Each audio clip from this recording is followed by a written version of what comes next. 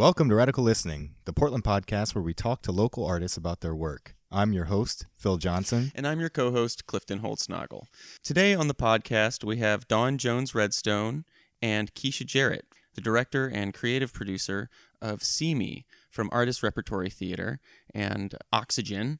And they are currently playing their short film at Portland International Film Festival now through March 14th. If you're hearing this, please go check out See Me before it ends on March 14th and listen to this conversation. We talk a little bit about the process. We also just kind of unpack how it all came together, why they focused on the things that they focused on, and just have a good conversation. Yeah, this film did a great job of taking a look at what it's like to just be living in this world we're living in now.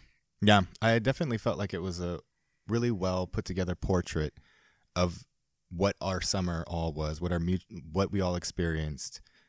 And so check out the film, and without any further delay, here's our interview with Dawn Jones-Redstone and Keisha Jarrett. Welcome to Radical Listening.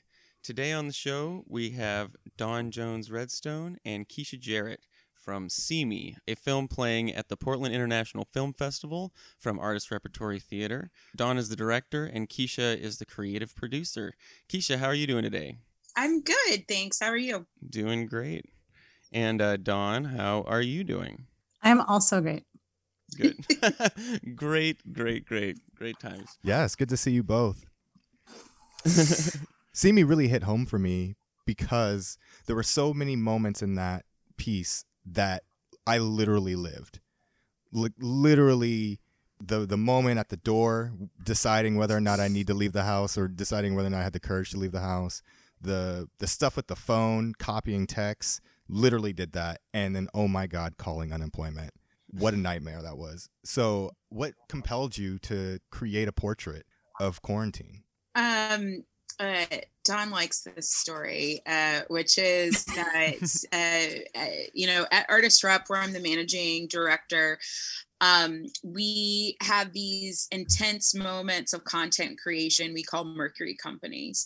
And the first one we did was in June of 2020. So we started on June 1st, ended on June 30. And when we started on June 1st, that was 5 days after the video of George Floyd being murdered came out. And then a couple of days after that was when the video that Christian Cooper took of Amy Cooper saying that she was going to call the cops and say that a Black guy was harassing her in the park. And so what started as a very baby seedling idea of hey, I feel like somebody should be writing something about what's happening at this time. That's when the protests were really starting, and what we now future us know that it was over 100 days of protesting, but we just gathered all the solely the Black people that were involved in the Mercury company into a room. We met 3 times, and one of the first things we did as a group was say we should call ourselves Oxygen. And Oxygen is in honor of the many Black people who died, with last words being, I can't breathe. And there for us to say, I'm really tired of getting all of these text messages or phone calls or weird emails from people that I don't really know, but they're asking how you are, but in a very sort of, I don't really care about you kind of way. And just a way for us to even process how we felt. And, there's a nicety about doing that without code switching. So I asked everybody, just what does your day look like during COVID? And so that was everybody's homework. They wrote down what their day looked like from top to bottom. And then really what we decided on is that we wanted to take this out of being just a project of a Mercury company and into a program of Artist Rep, to foster some mentorship opportunity, to also give some money for artists of color to make art, and then thirdly, an affinity space for Artist Rep. And so I presented that to JS, who's our executive director, and Thomaso, who is our artistic director, and they both doubled down and said, absolutely. And so it was sort of decided in that, this looks like it's a short film. And so I made a phone call to Dawn and I was like, look, we want to do a short film that is about 3 to 4 Black people living in Portland during the time of COVID. That is a slice of life. What do you think? And she was like, hey, I love that idea. Can I see the script? And I was like, so what we're going to do is during this next version of Mercury Company, we're going to write the script in the first week. And then we're going to have 4 weeks to really build it out. And then the last week, we're going to film it. And she still said yes.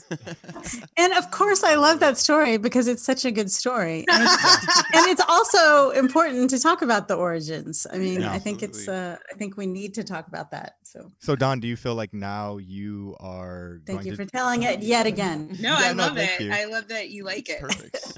So Dawn, are you going to devise more film now? Now that you have this kind of mixture of theater devising and film editing and directing. My question is this something that actually works with film? Because the overall piece looks great. You know, it did time. I mean, it did this time. Who knows? Like, I think it's, I think as I'm coming up and, hopefully getting better at making films in general, there is always this attempt to translate from the initial idea into something that other people connect with. And it happens to varying degrees, depending on what it is. I mean, the thing that I'm going to do next is something I've been thinking about and planning in my in my head and on paper for almost 2 years now. So it's probably not going to look as much like that because I feel complete ownership over it. But I think I am bringing a little bit of that as I invite other artists to collaborate with me in some new ways. I would love to try it again. I would love to try it, especially because, damn, it was so efficient. Like, to not, like, who wants to spend 2 years working? Like, it's incredibly liberating to just like go idea, boom. Like it doesn't happen that way all the time. Well, I was gonna say like resources is what it's about. It captured the immediacy of what we were all feeling. I wonder if there was something to turning the project around so fast, writing it so fast, and putting it together so fast that allowed, like, when you're watching the film, you're like, yeah, I lived that, I did that. And I wonder, sometimes when we elongate these processes, do we craft moments too much? And so was there an aspect, did you notice anything like that? Did you notice that there was just things that just felt very natural for the actors or for yourself? Well, of course. I think especially for the actors because they were living it and then now they're just living it in front of the camera. I mean, obviously they're characters, but I think they brought themselves in that way to the roles. But I think also because it was happening right then, we filmed in November, there were things that we were like, yeah, I just did that yesterday. Or like, oh yeah, there were little things that came up that we were like, yeah, let's put that in there. Absolutely. Yeah. I think that was a factor for sure.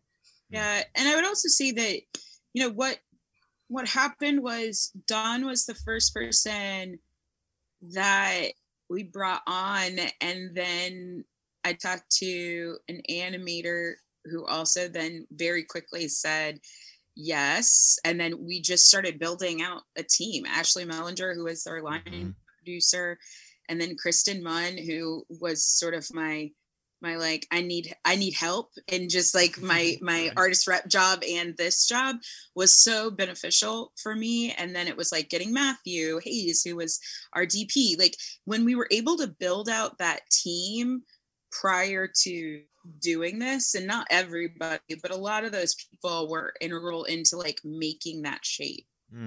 So that we could really do that. We could go in and Matthew could pop in as the DP to be able to hear some of the pieces that we were writing every day. And we had a team of 7 writing, 6 people writing. So It was something that everybody did their homework, and everybody showed up, and everybody, when they couldn't showed up, we already knew when that was. So it was a truly collaborative process. I think that this idea about the resources, though, I think that that's a huge piece to talk about because it is often that you get the idea and then you have to go shopping around to try to get the money for it. And like to already have that in play enabled us to move much more quickly. I saw just on the subject of resources, I saw OpenSignal listed as, I think, in the credits. I'm really interested in OpenSignal, been hearing about it recently, and I'm glad to know that they're still involved, so they contributed to the project too. Yeah, Matthew got a little bit of our gear from there, but also it was just something that Fanny Bell, who runs the Black Filmmakers Fellowship, has always been super supportive of Artist Rep. And so I think that when it came down to it, we actually got some really great stuff in camera sponsorship from Konar Camera, but Open Signal was still completely open and available to us as well. So it was important to us to also recognize them. Now, okay. Yeah. So was Treasure's character agoraphobic? What was the thing keeping Treasure from leaving the house? Anxiety. Okay. On its face. And there we go. I think there's more to it, but just making sure because for me, I definitely felt during quarantine this feeling of every time I left my house, I felt like I had to put a spacesuit on, especially in the first, say, 2 or 3 months. It was like gloves and like new mask and like, like you felt like you couldn't leave the house because the moment you opened your door, you were going to be out in some wasteland that was extremely dangerous, and you felt like you're going to die every time. And so I couldn't tell if it was something that for Treasure's character was a feeling that they had before the pandemic and they were still dealing with it and the pandemic heightened it, or if it was something that was just the result of the fear of COVID. For me, like, and I'd love for Dawn to follow me up, because I think that it would be interesting to see like what Dawn talked with Treasure about.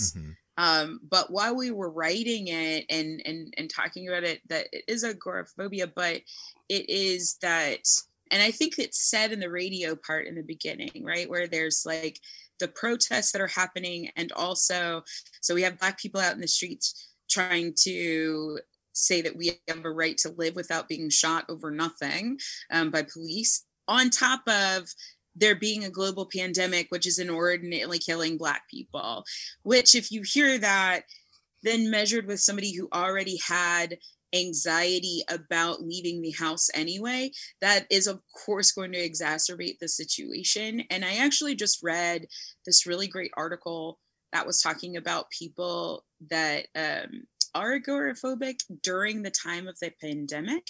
And that's been actually a really good thing, because other people have gotten really good about not being together in a space and still being able to be social. And I think that is that interesting piece that to me that CL has, is that regardless of if you can't connect, if CL is like that or not prior to the pandemic happening, what you do get is that intense sense of anxiety that is not tied to who we actually see of CL while they're in their comfortable space. Yeah. CL's a joyful character when you see them in the apartment and bebopping around. And one of my favorite parts is like seeing CL's like little booty dance while they're getting the yogurt from out of the fridge. Like they are a happy character, and just to see that transition when they for opening the door is pretty beautiful and start in its starkness. Yeah, I think it was something that was happening before, but was made worse by this moment in time. And the thing that Treasure and I talked about was that the idea that they are perhaps a joyful person, but part of what they're doing is they're kind of giving themselves a pep talk the whole day, that they're, a certain amount of that is a put on to be like, it's going to be great. Like they're just kind of getting themselves mentally ready for something. And then we start to see cracks in that when they take their pill, which is, I didn't notice it until after when we were looking in the edit that it actually, on the pill bottle, it says agoraphobia. I didn't realize that she had done that. Our production designer had done that, because I was like, I don't know if that would actually be, but anyway. So there it is. A little Easter egg for you. Look for that agoraphobia. Yeah, I have to look for that. Yeah. You said you kind of worked on it for several weeks. When was it actually filmed, and when was it written? And was it changing as the pandemic was progressing, like what was happening? Because I don't know, the way that I felt, 2 months into the pandemic is different than I feel now a year into the pandemic, though there's a lot of the similar things. So I'm just curious about the growth there. We wrote in mid-October and we filmed in mid-November, and it is kind of like an amalgamation of time. Like some of these events, at some point the unemployment line got fixed, but also there were other pieces that, like the protests kind of also had a peak, and they didn't all necessarily happen at the same time, but we played them out as happening in the same day in this story. And it's also fall in the exterior shot, so we had a conversation about like how we're just going to be okay with saying it's we're putting all of these things as if they're happening at the same time, but they didn't necessarily in real life. But it is a documentation of the year, I think. Yeah. Yeah, and I mean the whole pandemic has kind of felt like the same day every day. So true. Yeah. Right. It's the Zoom fatigue of that your memory, right, is tied to you having actionable items. But if you're always here, then it just feels like the same thing over and over again. It was like Groundhog Day. Exactly. There was a period, I want to say maybe April or May, where for 3 weeks I just didn't leave my couch. Like it was just every day was the same, and it was just like binging TV, and it was just like the sun's up now. Oh, the sun's down now. And like it was just like I lost so much time, and I was like, no, I can't do this. Like there were so many seasons and within the quarantine, especially that beginning part of the lockdown. Mm-hmm. To tag onto that question, now that you have experienced quarantine up until this point, is there anything you would change about the film or about the writing, knowing what you know now? John, I don't know the answer to that question. Like if you were making it now, Oh, sorry. Yeah. I mean, now that people are watching it and they're saying they love it, I wouldn't change a thing. Well, that's great. Exactly. I mean, nothing comes to mind. I mean, I think that, that's the thing that's weird about film too, is that it does get rewritten like 3 different times, like the original writing, and then the filming things change, and then again in the edit things end up changing. And so, I mean, I had the ability to do that as we were going, like, there were things that I added late in the edit specifically to change the meaning of something. So yeah. I did think it was interesting that Trump was kind of like missing, which is so interesting because Trump was such a big part of all of this. And I mean, respect for focusing on the Black people and making the story about them. But there was kind of like during quarantine, this oppressive atmosphere coming from the White House the entire time. And I just think it's interesting that when you're watching See Me, you're not experiencing that. You're experiencing the day-to-day, you're experiencing, like you say, the slice of life, but you're not experiencing just the day after day of just brutalization of the tweets and the changing the policies and the negating of the truth and the other huge aspect of what drove us all insane this year or over the past year. Was that a specific choice? I mean, that inane. I mean, that wasn't something that was in the script. It didn't come up in the writer's room, but that little inane exchange between the two people arguing, like one of them is wearing red, one of them is wearing blue. That was like a little nod to that. But I'm glad, like, I don't want to put Trump in there. Glad he's not in there too. Like, I mean, are we real? Like, I think it's something that there's a lot that's not explicitly there, but that we know by placing it in 2020 that it weighs on the psyches of everyone that's there. Yeah, it was important. I think, and Dawn said this many times, of that this is a slice of life of 3 Black people, but at the same time, we're not putting out tragedy porn. Like, it's not this like epic scale of like how much Black people have gone throughout our entire existence. It is literally about a slice of life, because in the original Oxygen group, that was one of the things that we were talking about, which is that why don't we get slice of life films? We don't have anything that's like that. Like we're either in 12 Years a Slave, which is also a great movie, or we're like all the way over here in Coming to America. But there's not this like, Wes Anderson does the, those little slice of lives where it just takes place over a week, and then that's kind of it. And I'm like, where's that for us? Like, we don't have that. And also it's really, it's a love letter to the Black people that lived in the city of Portland during that time. We all didn't, I mean, don't get me wrong, there were definitely down moments, but like not every moment was like that. And I think that just having every character seeking out a little bit of that joy is where the heart of the film ends up being. Yeah, and that animation was so beautiful of that, finding that joy. I absolutely loved that. And you said you had an animator in from the beginning? Is amazing. Yeah. I found Aki on a Artists of Color website for Portland, and fell in love with their website and art. And so I did the same thing. I just sort of cold emailed them like I did with Dawn, and hopped on the phone, and all of a sudden Aki was just saying like, yeah, this is right up my alley, and I like everything that you're saying and how you're making it. And Dawn worked with Aki in a more personal level in terms of like really doing all the tweaks for the animation. But Aki's that great person in a room who always offers the little offbeat comment, super duper smart, that you're like, oh yeah, okay, you're right. Let's fix that. And so like, that is such a joy to have that person in the room. And not only that, but to find an animator that heard me say I don't have a script, and that we're writing it in the first week, and then by the way, you're doing all the animation that follows after it for us to try to get into PIF. That takes a lot of guts and courage to say, yep, I can do that. And they did. Yeah, a beautiful they job. Sure did. Yeah. Can you explain the writing process for Andrea's character having heightened language and just what that meant to you?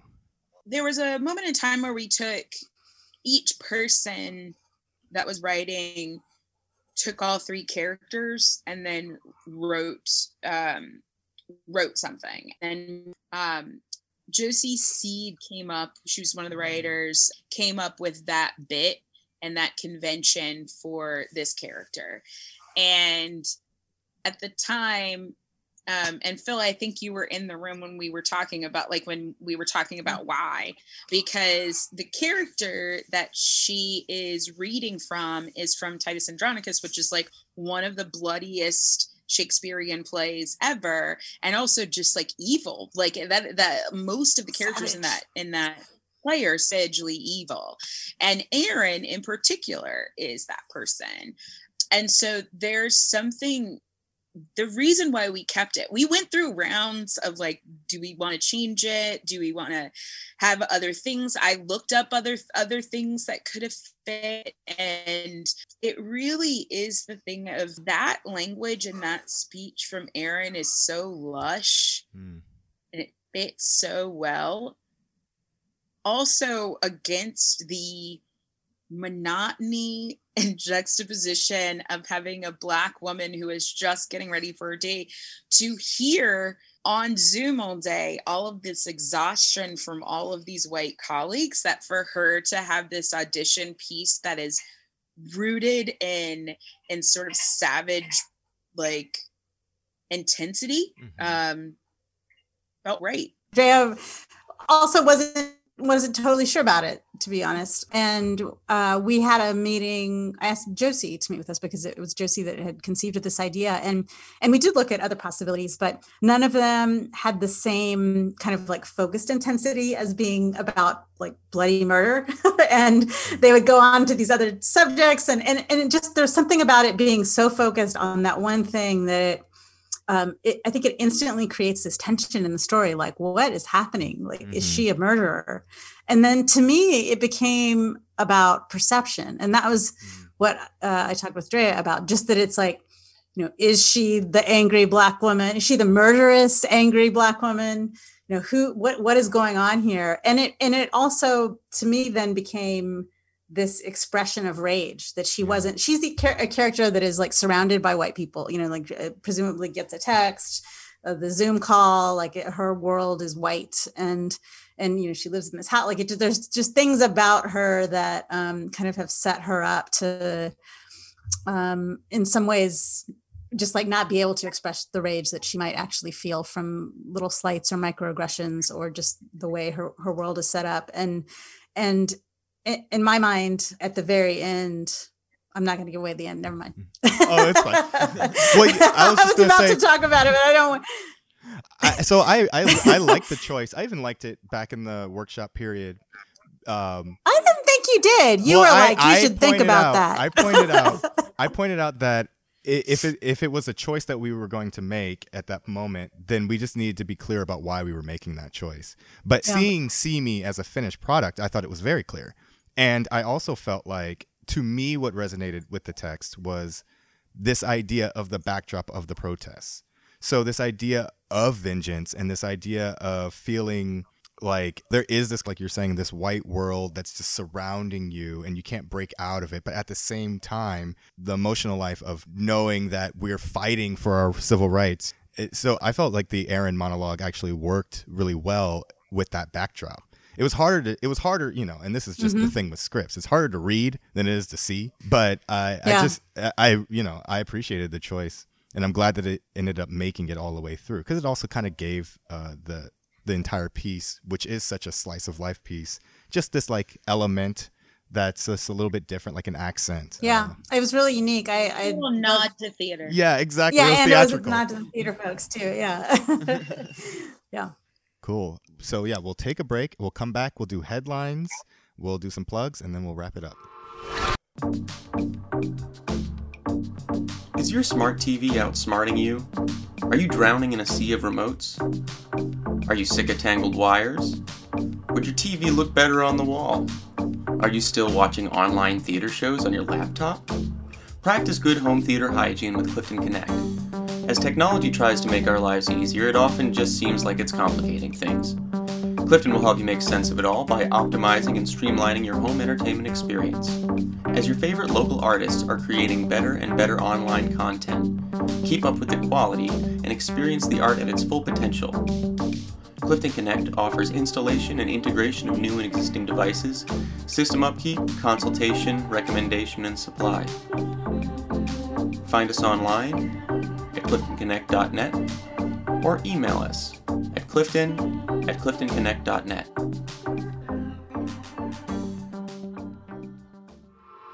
And we're back. It's time for headlines. Yay! Headlines, everyone's favorite part of the show. So we are going to read a couple headlines to you, and you just kind of give us your take. This first headline, it's really interesting, actually. This came out, I think, last week. A cephalopod has passed a cognitive test designed for human children. Okay, one more time. A cephalopod has passed a cognitive test designed for human children. For those of you who don't know what a cephalopod is, it's a very weird-looking sea creature. I think kind of like octopus almost. Looks like that. It's kind of like an octopus, kind of like an octopus or a squid or something. I think we don't know what we don't know. There's like so much. I guess I go like someplace mystical quickly. Oh, well, where's that? Yeah, where is that? It just makes me think of, that Snuffleupagus was invisible except for to Big Bird until other people really started, until he believed that he could be seen and then other people could see him. That's what I just felt like that was. That's wild. I was like, what? Like a cephalopod? You know what I mean? Like, it just seems like this thing that, how do we see me? It goes into that, right? Yeah, thank you.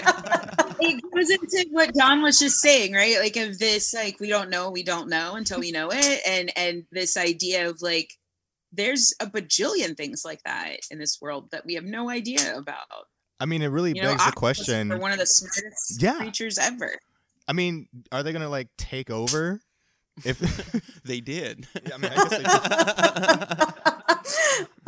We just go back to the sea. also, what is this? Yeah, test? because we know that, poor Johnny's not doing great in school given the pandemic, and cephalopods are going to have to Right. It's like, what child did they actually compare it to? Yeah. they're advancing. It's a good question. It's true. I just also want to know, like, what kind of test do you give a cephalopod? I mean, is it just like putting a square into like getting it through the hole, like blocks or something?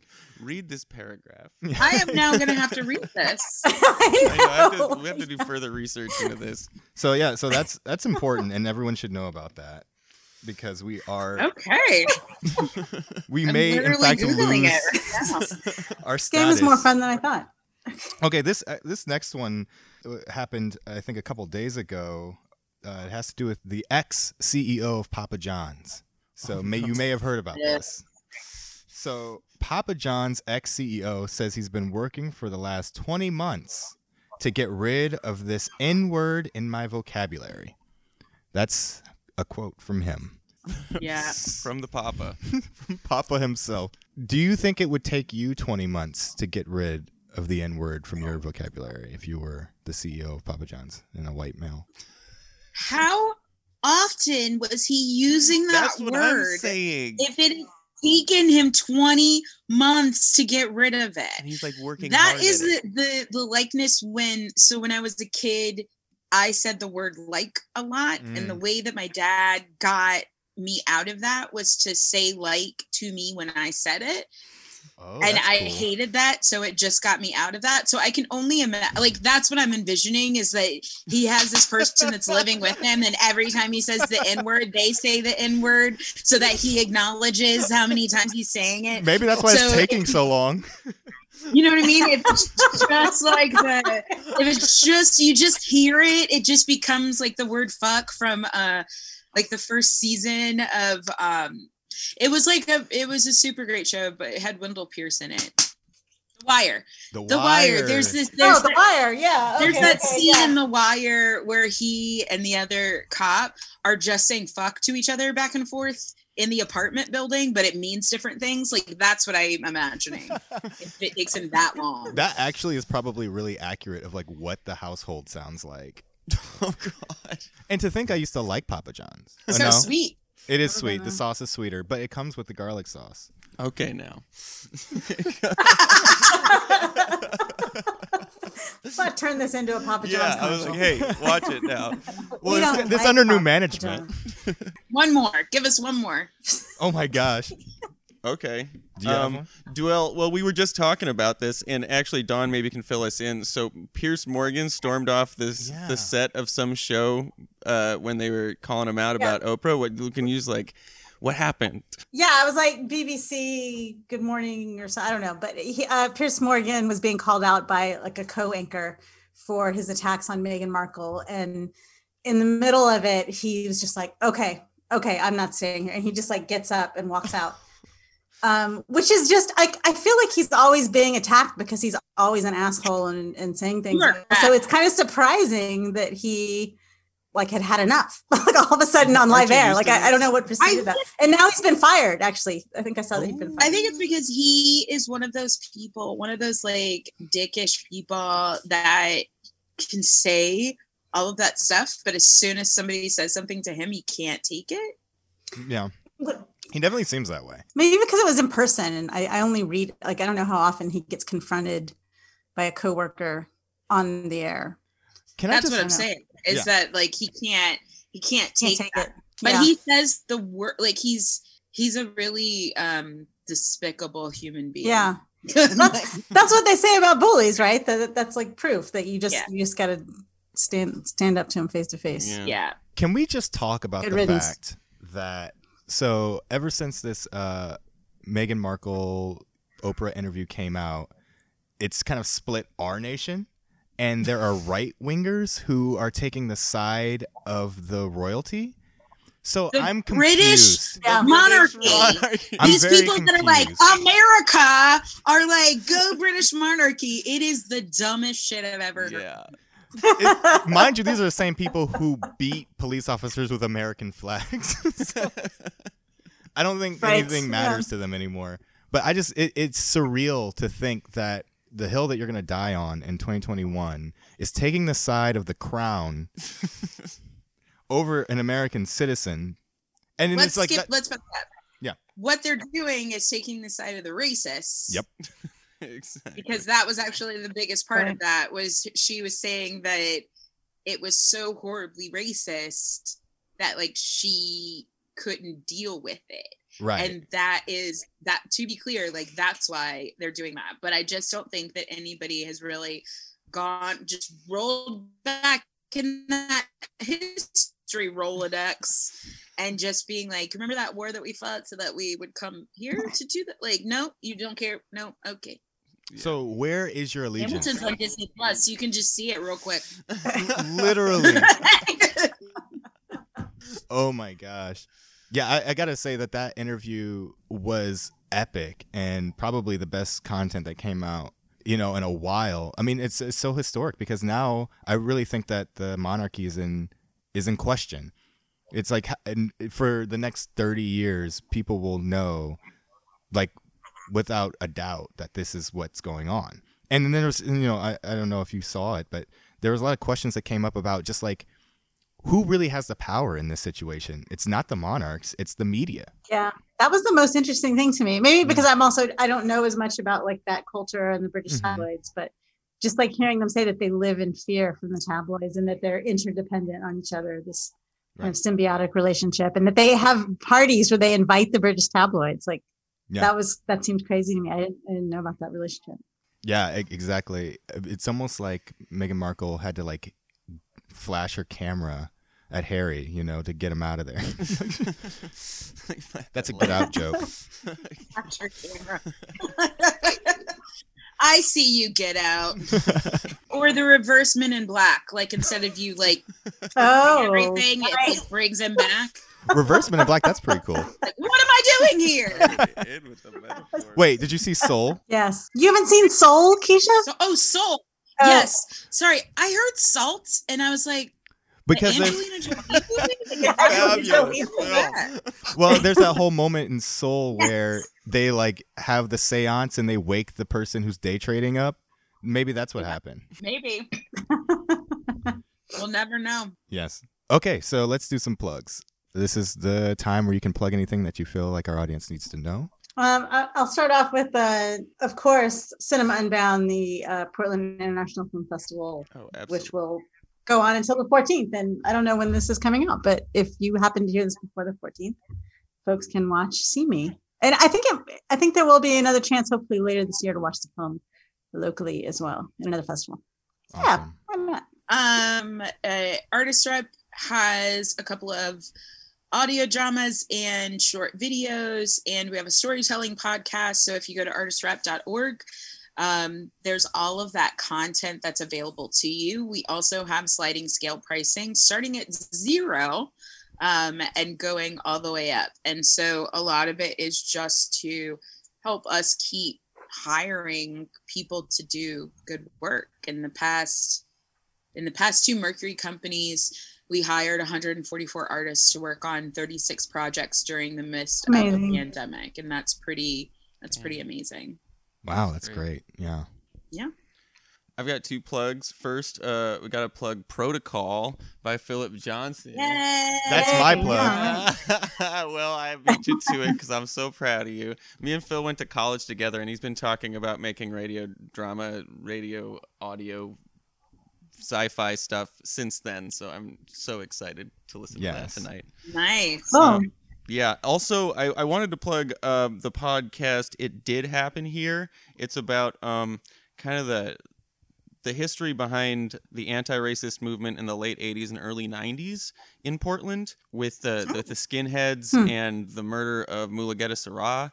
And it was really it's hosted by Mike Crenshaw, who's a local hip-hop artist, and some other people too. And it's like it's really, really cool. It's like an 11-part thing. I listen to it very fast.